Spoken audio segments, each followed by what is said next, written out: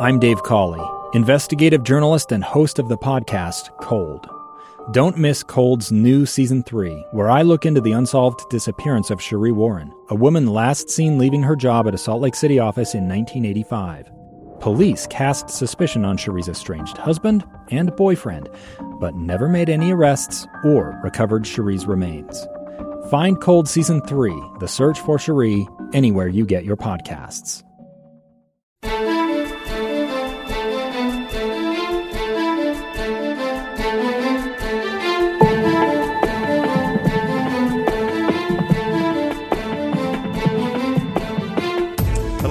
Welcome to the Loudmouth Project's Voices of Reason. Jason Lee, Amy Donaldson, today with our friend and political consultant, I guess we're going to call you today, Ann Dent. How are you doing, Ann Dent? I'm so good. Excellent. Thanks. Excellent. So we're talking politics, not like that's new. However, our state legislature began this week. Mm-hmm. And as usual, I always feel like this is a thing. You start out with this big buffet, and then they wait till the last 2 weeks, and then they whittle it down to these things that they're actually going to pay attention to. So, Ann. But it started a little different this year, though, Ann. Tell us about this year. We absolutely started off with a punch this week with things, because there is this rhyme and reason usually to how session goes. Things go through this rules committee. That's how bills even hit the floor. And our amazing supermajority decided to skip that process with this mask mandate. And they have decided just to go straight past public hearing and committees and to go to the Senate, straight to the Senate. So public won't even get to say anything about any of these pieces of legislation? Just this, they are trying to overturn, they have in the Senate. Yeah, I was just going to say, we need to back up and say, so there's a mask mandate that the Health Department issued in Salt Lake County and in Summit counties. And the state legislature in special session actually, made it more difficult for local governing bodies to impose a mask mandate, made it easier for local. So if the health department issues a mask mandate, which is what happened in Salt Lake County, the county council can overreach. County council can overturn that, which in Salt Lake County they chose not to. Also Summit County. So now the legislature opens it, and the very first thing they address is the Senate saying we want to overturn this, and it passed pretty much along party lines, right? Mm-hmm. And then it went to the House, where it has not. I don't think it has hit the floor. It has not been. So it's in the majority House caucus is negotiating with the governor right now on what that looks like. So it might hit the House floor today. I just heard Representative Pieriucci, who has picked up the bill, say that it might hit the House floor today. But, we have a 2/3. A supermajority is a 2/3 majority. Republican majority, Yeah, we are a Republican majority, and so it will go on party lines, and so that means it will pass, and so we will not have a 30-day mask mandate if it passes, which it looks like. This is what's going to happen. Well, see, I'm holding out hope. Is that 10,000 people a day are getting COVID. Yeah, our numbers are up, but so the Omicron, this mandate only goes through February 7th. I think both mandates end February 7th. Mm-hmm. And the governor has already exempted state buildings from the mask mandates. So because the session. Yeah, but I think part of the negotiation is it worth the political blowback? And not from us, the public. They don't really care what we think. Obviously, they didn't have any public hearings. These are municipalities, very powerful, well-funded municipalities that they need to deal with, right? Is it worth the political cost to pass to overturn the mandate when you're like 2 weeks from it overturning on its own? And also, Omicron surge is expected to wane about that time, which is why they imposed the mask mandate when they did. I should also mention, because there's been a bunch of discussion about whether or not it's done any good looking at Salt Lake County numbers versus other counties. And I would say this. It's so complicated, the surge numbers. It's tourism. Why did Summit County get hit first? Not because they did anything wrong, because they have tourism, people coming from outside the state, same as Salt Lake City. And also you have a higher unsheltered population. You have more higher density housing. You have people living in multi-general. You have more frontline workers in these communities. And then also the quality of mask matters. And my guess is that there are a lot of people living in my neighborhood, which I know for a fact don't have access to an N95, which is what has been recommended with Omicron. So there are a number of factors. It's not just wearing masks. And I would say also, when you have the government undermining, I mean, the Salt Lake County Council had a very rigorous debate, which you saw 2 Republicans actually support leaving the mandate in place. And mostly they left it in place because there isn't any plan. What is the plan to mitigate spread, right? What is the plan to keep people safe? And really, it's about the hospitals. We have over 700 people we've oversaturated the hospital. Hospitalized in the state right now. It's the highest numbers in the entire pandemic. And you're burning out your healthcare workers. And many of them are getting sick in addition to being burned out.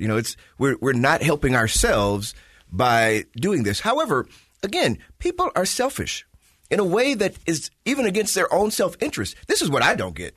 Even if you just think masks are stupid, whatever, for reasons that are not logical, obviously, you're making your lives harder. If you have to go to the doctor, you got a longer wait now. If you have to go to the hospital, good luck getting in. If you had a real circumstance that that was an emergent condition, we have only figured out a way. We don't have enough people working in the places we go to, whether they're restaurants, retail, any kind of professional office, because people are just getting sick at such a rate when they could help themselves. Oh, and don't even get me started with the people who are not vaccinated. Mm-hmm. All of this evidence, and again, this is the part that bothers me the most. They're not thinking with any logic whatsoever. This is all just emotional, irrational thought. But that is leading the debate. And certainly with Stuart Adams, who not only... Which we need to say is the Senate president. Is the Senate president who is a liar and disingenuous. He lied. So let's talk about that. He absolutely lied. I think you need to say what happened. So he tested positive for COVID twice the week before session started. So Wednesday, it was announced that he tested positive. That same day, he went to a tax event that was held for legislators, maskless, and then announced that his 5 days would end the day session started. So he shows up for session. They tested all the legislators, and they announced that he tested negative twice, and then when the heat was on him. Actually, Salt Lake Tribune requested the records, and then it was revealed that he actually tested positive that day. But the Senate never said they still said it was a mixed. They said it was a mix. That was their statement. It was a mixed result. Yeah, because one was positive, one was inconclusive. And then he said he got a negative test. I don't know who's seen it. I don't know. But you can keep testing it's like, I've known people who've done this with a pregnancy test. You can take 8 tests. It doesn't change the result, right? And I think the bigger issue is when you say 5 days, 5 days is what the CDC changed to with Omicron in order to keep our society functioning. If you're vaccinated, then you can isolate 5 days, and then you wear a mask for 5 days after that. He didn't ever do any of that. Well, and I don't even know that he isolated. He is also, I really want to point out, so he is leading, the Senate president leads the Senate floor. He's the leader. So they were in session all day. There was a senator that brought his baby there all day. There is Senator Iamoto, who stated she is quarantining from her 92-year-old mother. So there are people in this room that you want to protect. And I guess this is what you said, Jason, and I don't understand in this great state of us being this Christian-led state of helping others and watching out for others. Since when did we become so selfish that wearing a mask and watching? No, but here's let me just play devil's advocate, because we don't have anybody here who believes this, but I was told we don't believe the masks work, so why would we wear them? And my feeling is this: the healthcare professionals are telling you that they work if you have the right ones. So why not focus all this energy we're having on fighting about it on getting everyone a decent mask? so that we can just do the minimum. Because we're not going to convince people to take shots. They're fighting the federal government on that mandate. So my feeling is we're spending all this time fighting about you telling me what to do or you making me what to do. If we just listen to the healthcare professionals, if we just listen, every public health official is in agreement on this about what to do. And we can't follow their advice because we're too busy making it political. So I don't know. I listen. We got to stop saying that. I mean, it is political. And it is going to be political. We have to own that. We society, made it that way. And so the fact that it is continuing that way, that doesn't change. You got one last comment. So I listened to Representative Pierucci this morning, and she said that there is a study done. I'm Dave Cawley, investigative journalist and host of the podcast Cold. Don't miss Cold's new Season 3, where I look into the unsolved disappearance of Cherie Warren, a woman last seen leaving her job at a Salt Lake City office in 1985. Police cast suspicion on Cherie's estranged husband and boyfriend, but never made any arrests or recovered Cherie's remains. Find Cold Season 3, The Search for Cherie, anywhere you get your podcasts. And I can't think of the town now, but it's been going on since September. They have had a mask mandate. They're the only town that has one, and the outskirting towns do not. And there is no difference from the town that has a mask mandate. And so they are finding these studies, and they are finding, health professionals. That's why this has been so hard. They are not finding a public health professional who says you shouldn't mask up in an N95. No, I would but like to know what mask those people wore. Right. They're finding – this is why it's so hard is because they are finding – I'm putting to compare to the orange. Professionals and asterisks, right? Because they want to just do whatever they want to do despite what they're supposed to be doing. Yes. When we come back, we're actually going to get to some of the other politics that we should be talking about. You're listening to Voices of Reason.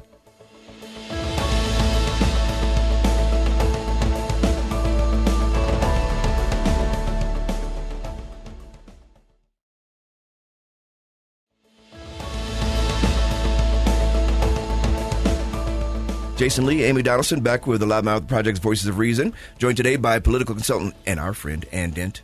And so we just had the State of the State. Yeah, last Governor, night. Spencer Cox. And Ann wants to get to something that's very important, too, but we just want to kind of lay a framework here. The reason I thought maybe to discuss the State of the State is because I think it's supposed to set the tone for the way the legislature will operate, right? It's not just where we're at, it's what we're going to be doing on. And I thought Governor Cox, there were a lot of things in it that are good, and I love the idea of it. I'm having trouble. I'm like the person who's been lied to because I think we saw that with the redistricting that the comments were overwhelmingly against what the legislature did, and they chose to ignore that. And so I'm listening to this, let's be an example of working together and helping each other and taking care of the most vulnerable.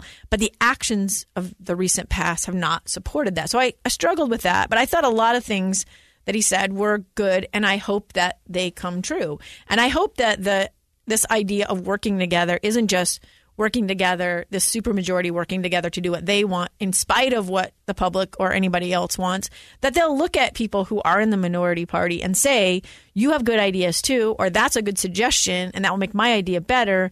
And I don't know. I listened to somebody the other day who said the biggest issue we have is that we just don't talk to each other anymore. And it was a playwright. But I thought that is so – it's just so much about political wins, and I just don't know – I thought the tone of the speech was amazing and lovely, and I hope and pray it is the tone of this session. But you're watching more than I am, man. I had to take a break after the COVID mask mandate discussion. This is so interesting because you're usually the jaded, like, this sucks, and I'm usually the, it's going to be okay. Mm-hmm. And I listened to it, and I just thought, this is like every state of the state. Utah is amazing, and we work together, and we listen to each other. And I'm like, can you give me examples of that? Because in no way in the last couple of years do I feel anybody is really working I can give you an with example. each other. I can give you an example. Criminal justice reform and the effort to repeal the death penalty. There's a bill that is likely going to come to vote, and I think it will pass. And that is, and right now, only 51% of Utahns support the death penalty. So it's which is a majority, but by 1%, and that is the best scenario that it's ever been for getting rid of the death penalty. It used to be just like 10 or 12 years ago, 75% of people supported the death penalty. So, and there's a lot of reasons people don't support it that don't have anything to do with reverence for life. It has to do with how much it costs and the system. And you don't see rich people who have money for a private attorney on death row. There's a lot. And I think the Innocence Project, but you saw Brian Stevenson came, visited Utah and talked about it. So I think that's the criminal justice reform and what's happening there is an example of when they listen to each other across party lines. I think that's like a little fraction of criminal justice reform. Let's just What's be really like, important, though. Absolutely important, but let's talk about things that you just said an example, and that is an example. But I'm just talking about in the last couple of years, like we have our elected officials can't get along. We are not working together to help each other. We are more divided as a state, I think, than we have ever been. And so I feel like these talks from our governors, because I don't feel like this state of the state was any different than a Herbert talk. Honestly, Herbert was a prior governor. They're the same tone, and I feel like it's almost gaslighting us. We are working together, but guess what? I'm the governor, but this legislators, they don't listen to me. Like I have to go in and negotiate with them and kind of like lose my skin. It's really almost comedic at this point. Nobody really is listening to each other. And the big issues, affordable housing, homelessness, we're not healthcare, education, racial equity. So what did you think of the announcement of the task force on I'll have to look up the actual name. Did you see the makeup of that task force? Task force on what? I'm sorry, we have to kind of Give us the DL. So it is what is is it the technical name is the racial equity task? Not racial equity, racial. Amy, you look it up. But yeah, I'll look it up. You can. They put together. They made this big announcement on the Hill, and it was in front of the press, and with our legislators, our Majority Leader Mike Schultz. And some other, they had the Quad Caucus, which is the caucus that is our BIPOC legislators who are Democrats. They are going to be a part of this group as well. Oh, and got it. Go ahead. It's the their group. The task force is to develop K through 12 curriculum on diversity and inclusion. So there's competing. I should mention, though, there are competing efforts to either make what we teach kids smaller and more white or make it more inclusive and larger. And I was really shocked. I watched this press conference on social media. I think it was on YouTube or Facebook Live or something. But Sandra Hollins was there. I'm trying to remember. Senator Sandra Hollins, the only black person in the Utah State Senate. Yeah, was it Luz Escamilla on the and Mike Senator? I did not expect Mike Schultz to be involved. Candace Perucci was there. So I was shocked by that coalition. I was like, just those four people. I'm like, wow, I'd love to have a conversation with the four of them. Well, we already know where they stand. They are anti-CRT. They are well, some of them are.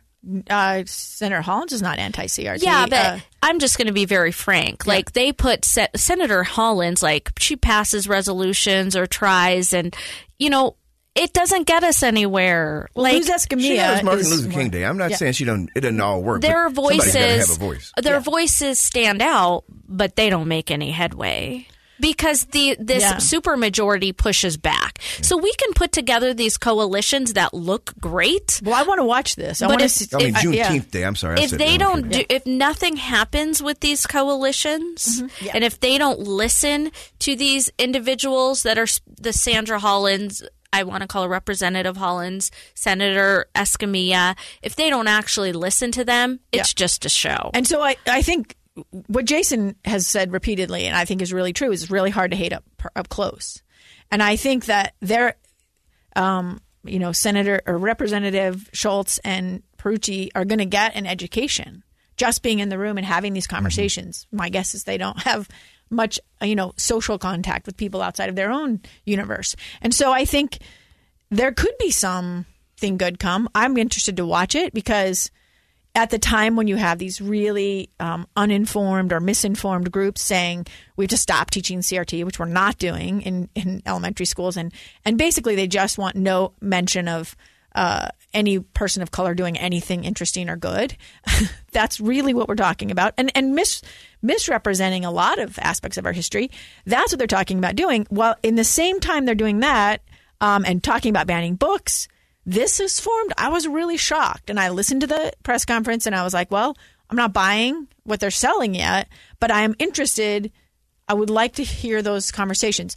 I've seen these task force form before, and I've seen the people of color get frustrated and disillusioned and basically give up and not participate or not endorse what comes out of it. So it'll be interesting to see what happens. And I just thought, especially Mike Schultz being in there with Luz Escamilla, I think that would be an interesting dynamic. It's a start. Mike Schultz, our majority leader, who was COVID positive about a month ago and said, I'm not afraid of it, and I've been trying to get it for a very long time. But also he did support sort of this election integrity issue. Like he was, he wanted to audit. He wanted to support auditing our elections, which thankfully that got squashed.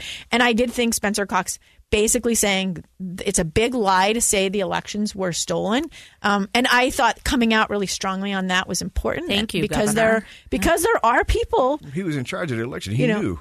Absolutely. And I think, and Utah has been a leader on like how to involve people, vote by mail. Don't even get me started with vote by mail has made everybody's life better. But yet there are places around this country that are trying to squash that to make it more difficult for people to vote. We got to end this segment. When we come back, we're going to talk about that budget surplus that Ann wants to talk about. Tax cuts, really? Some things about legislation and just governments just are head scratchers that just really annoy the crap out of me. But, we still have to have constructive discussions about it. You're listening to Voices of Reason.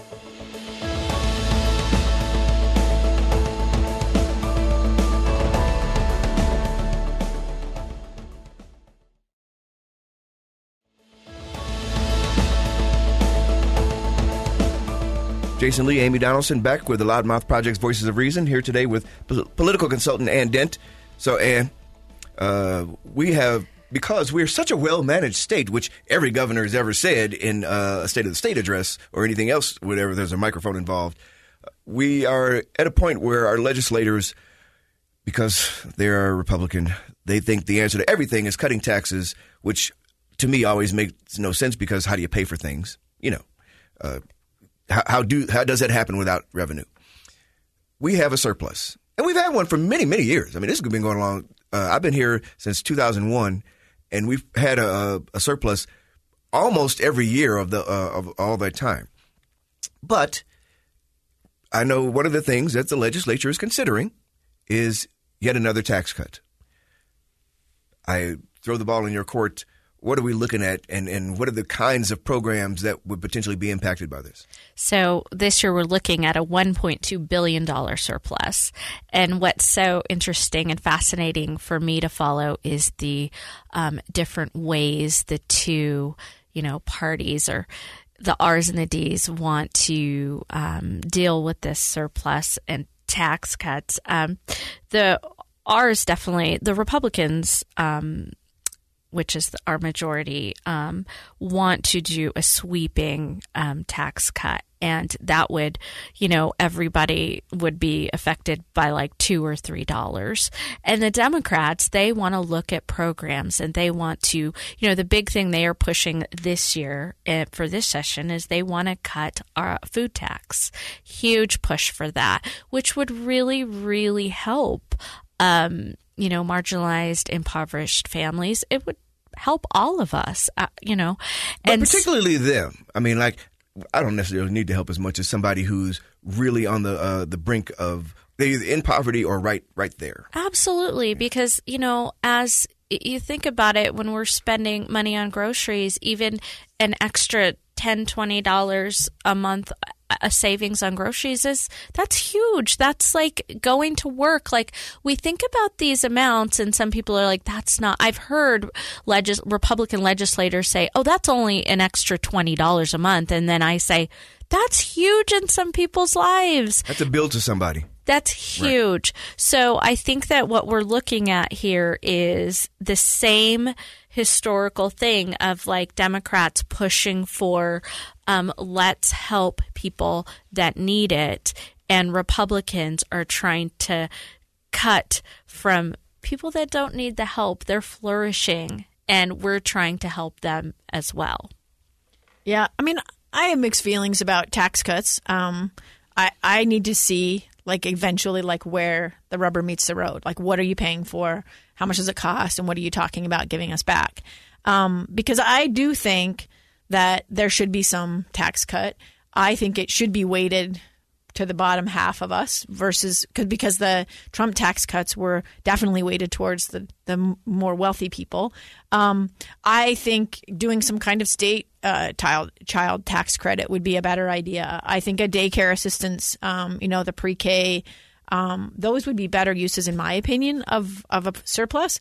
But people they have mixed feelings about how much of that is the government's responsibility and how much of that is an individual's responsibility. And I would just say with an influx of in our refugee communities and with everybody taking an economic hit because of the pandemic, let's create more of a safety net than we normally would think we would use, and then see how things go. I just think, don't think of this like you always do, because the situation we are in right now is unique and different. And I think this idea... explain what you mean by that. Because I think it's not just a matter of we have this extra money, should we make more programs or whatever. I think the world has been upended in the last 2 years in a lot of ways. I mean, I just read that 50 babies were hospitalized with COVID in the last 2 weeks in Utah. The amount of medical debt that's being incurred alone is going to bankrupt most of these families. I just think creating more of a social safety net than Utahns are normally willing to create because of the pandemic is what our legislature should do. I think what they'll do is, it's easy to say, I'm going to give you a tax cut, and then I can talk about that as a success. It's much, much more difficult to say, we got rid of cash bail. We reformed training for police officers. We raised the standard for police reviews. These are harder things to say this was a success, but that's really what governing is. And that's really what we want is, the world has not been normal for 2 years. So we're going to think outside the box and look at, do we need to create some cell towers in more rural communities? That's what I know down on the Navajo Nation, the healthcare, Utah Navajo Health Systems applied for grant money from the federal government, got it, and built cell towers so that people could do telehealth. That's just one of the ways in which you just have to think differently about this time that we're in. So normally I'm like, let's just have the tax cut, because debating what we are or are not going to pay for just makes me feel terrible as a human being. But I wish and hope that they would think a little bit more like, okay, we're not normally down with this, but let's think about doing it. We have this extra money. A lot of this surplus is because of the CARES Acts, Part 1 and Part 2. So let's see if we can pass that benefit on to us as a society. Maybe you are not going to have 20 extra bucks to spend, but your neighborhood will be safer. I mean, we just had 3 kids get shot near my neighborhood.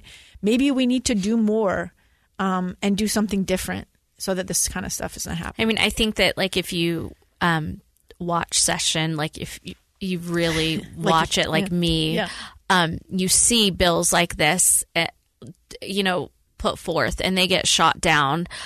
So I think that the reason the Democrats are really pushing this food tax is because it is sweeping and it is something that will affect a large group. And we always try to push forth, firearm bills and different bills that like you are suggesting, and they always they don't even get out of a rules committee, let alone get to the floors. So this is a bill that could affect so many people, and I think in a perfect world or a perfect legislature, we should pass what you're talking about. Yeah. But I don't know if that's realistic. So what's your best guess? My best guess is we're getting a tax cut and the food bill passes. The food tax repeal will pass because it is a tax cut. First and foremost, it's a tax cut for everybody, and they can point to that. But it feels like a concession to the Republicans to say, "Oh, we gave you this. Don't ask us for anything else." Well, I mean, that, if anybody knows, that's how this works, right? I'll give you this, and then you guys kind of act like we That's did the political something. way. We did something for you. We did a social Right. program for you. We gave you what you wanted. Also a tax cut. We help those people. We're feeding your poor. That's Yeah. Right? That's We're not caring us. for the They're not poor. our poor, they're your poor. Yes, that's why I said that, right? Because there is a percentage of people that have actually made money through the pandemic. I actually just read a tweet on the way here. I was stopped at a stoplight, and it said, the man said, "I loved Governor Cox's speech. Our Utah has thrived from the pandemic. My kids are still in school, and this state is just doing so great." And I thought, where do you live and who are you? Well, here's the thing, though. I mean, there's always haves and have-nots, right? Absolutely. I've been fortunate. I've never missed a paycheck during all of this. Well, that makes me really lucky because there's plenty of people who haven't had that circumstance. So that guy, though, unfortunately, probably doesn't recognize his good fortune. He thinks that's just prevalent among the masses, when in actuality, we know that that's not true. If you live in your bubble, you can make it seem like the world is a great place. And the reason I don't ever do that is because I have seen abject poverty. And we described it a little bit earlier, just having grown up. My mom was from rural Mississippi. I grew up in Chicago, where I've seen this enormous disparity in wealth growing up all my life, and it's only gotten worse. Well, those people who are on the bottom end of the social and economic ladder, their lives are tenuous every day. Not sometimes. They don't have downtime. Their lives are trying to keep their noses above the water. And we don't think enough about them. We think of just our own little circle, and if that's going well, then the world's going well. But if something bad has happened to me, somebody in my family gets sick, or I got cancer or something, then the world sucks. We have to, at some point, think of our society as a whole, and including those who are the least among us in terms of their economic resource and their ability to help themselves. That's when we reach down and help them, because we have the ability and we have the resources to do it, and it won't impact our lives in any significant way. When we come back, we will finish this thing up. There's so much politics to talk about, but I'd love to talk to some of the law enforcement bills if we want to get to that. We can There's absolutely do that. You're listening to Voices of Reason. Whatever.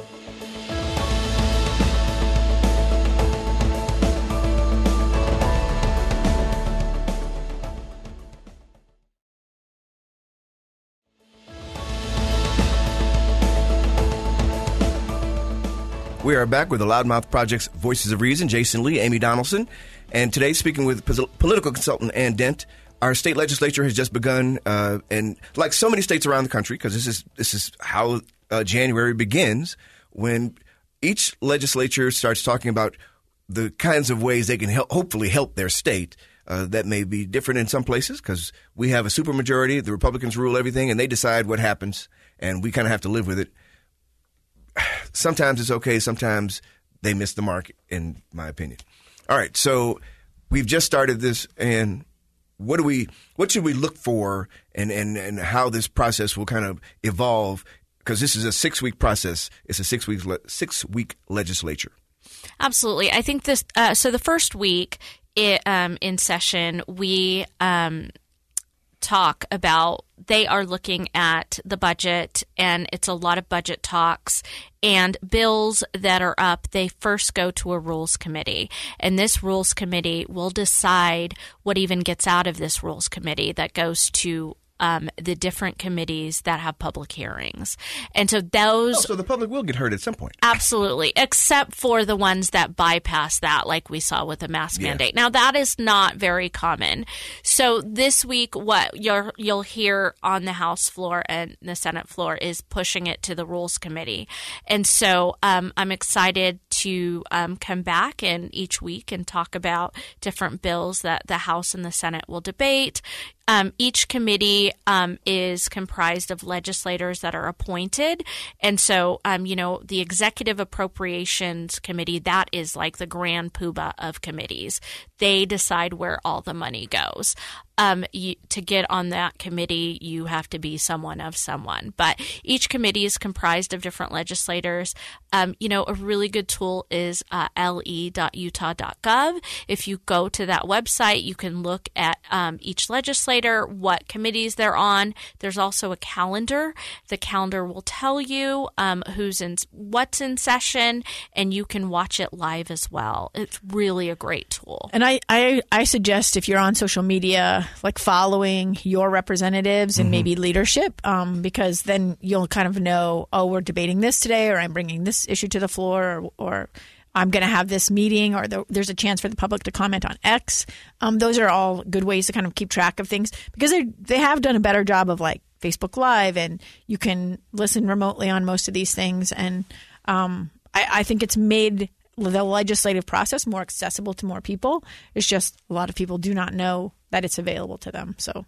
And it's all public. So, I mean, we do have a pandemic surging, but if you want to be brave and wear a mask, you are absolutely, masks aren't, you don't have to wear a mask. You don't have to, but actually, you should.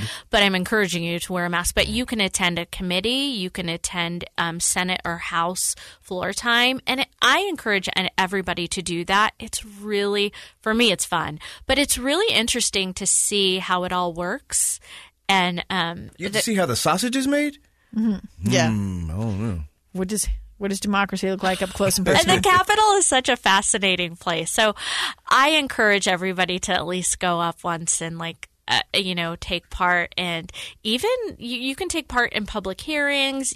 There are so many just ways. Listen to the public hearings. Absolutely. I mean, there's a lot of, you'd be surprised the information you get hearing people, because there are folks who are like into this, right? So they go all the time. Yeah. I've been to a few public hearings. I mean, mostly as a reporter, but I just remember thinking these are people who either city councils or legislators, they know their names because these people have made a mark.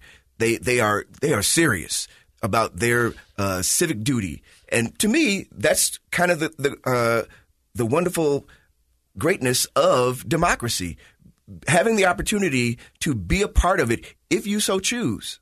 But I want more people to be like that, not obsessed like me, but I would like everybody in the grocery store to know who their city council representative is and who their school board and I will say is. You can look up really easily at that website that you gave out, and you can look up your own or just Google your own representative based on your address, and then you can meet them. And I will say that once you meet somebody and say, hey, you're my representative, then when you send an email because they're talking about banning books at your kid's school, it gets their attention in a way that it won't if it's just a random. If they know you live there and you might vote for them, it's different than just a random person sounding off about an issue.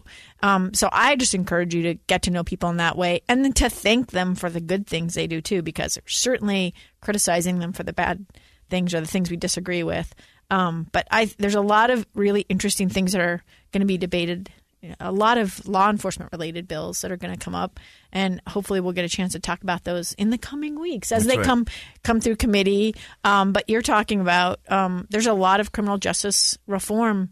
But one thing I would say pay attention to is how is the money being spent? Where is the surplus going? And then you can decide, would you rather have a tax cut or would you rather have them spend it on a bullet train to St. George, which is one of the things I heard proposed, which everyone says, but that's not a bad idea. It's not at all. It's not at all. There's a lot of, it would just cost way too much money. I would say that you need to improve public transportation, especially on the west side of the valley, east to west traffic. The entire valley. Yeah. I come from Chicago, right? When I grew up, you didn't have to own a car. Yeah. And you could just take the bus. There are so many people. The bus does not come to my house. I still find that crazy.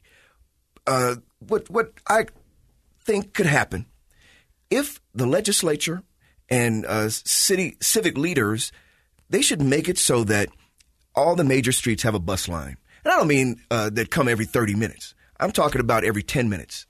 If you did that, you could change the atmosphere in the valley. We would get rid of a lot of smog because you could use electric or natural gas. Well, we usually want to use electric buses, which they have plenty of.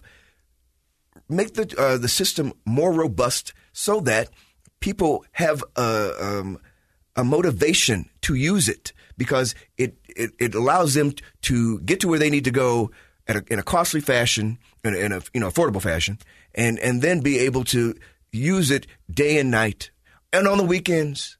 But they don't do it. And How then they do wonder we why make people don't that ride important for? So we have to make that important for our legislators, right? And most of them don't find it important for themselves because they have cars. Well, but I think there is an issue of air quality right now. There is an issue of what are we going to do about that?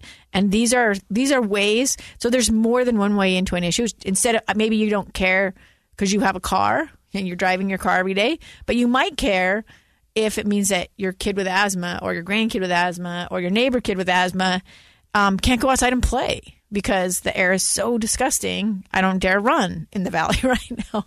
So I think there are a lot of ways, and I think listening to those people who come in to make comments, I always hear something I had not considered.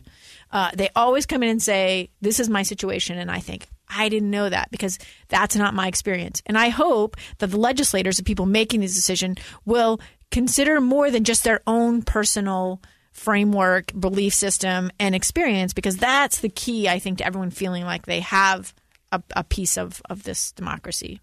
I feel like what we need to do is just, again, be more empathetic to those not outside of your circle and outside of your universe, as Amy likes to say. That's how you can help the masses, by not thinking of how it's going to help necessarily your neighbor, but your neighbors, far-reaching in the communities we live in. You live in a state, you live in a county, you live in a city. All of this matters, and to all of those people. And as much as you can, if you can kind of visualize how can we, as a society, help everybody in some way, maybe we get a little further along with this. And thank you. We will look forward to having you back soon. Thank you. Join us again for the next episode of the Loudmouth Project's Voices of Reason. If you have any comments about the show, please contact us via email at voramed@gmail.com or at vorjasonl@gmail.com. You can also find us on Twitter at ADOnSports and at JasonLee1. Our show's Twitter handle is at VOR Podcast. Check out our Facebook page, and you can also find and subscribe to free episodes of our podcast any of the places where you find interesting podcasts. Also, be sure to review our show as well. We love to get your feedback, and of course, it helps us grow our audience. Until next time, I'm Jason Lee along with Amy Donaldson. When you engage in passionate debate, do your best to keep your dialogue civil. Try to be the voice of reason.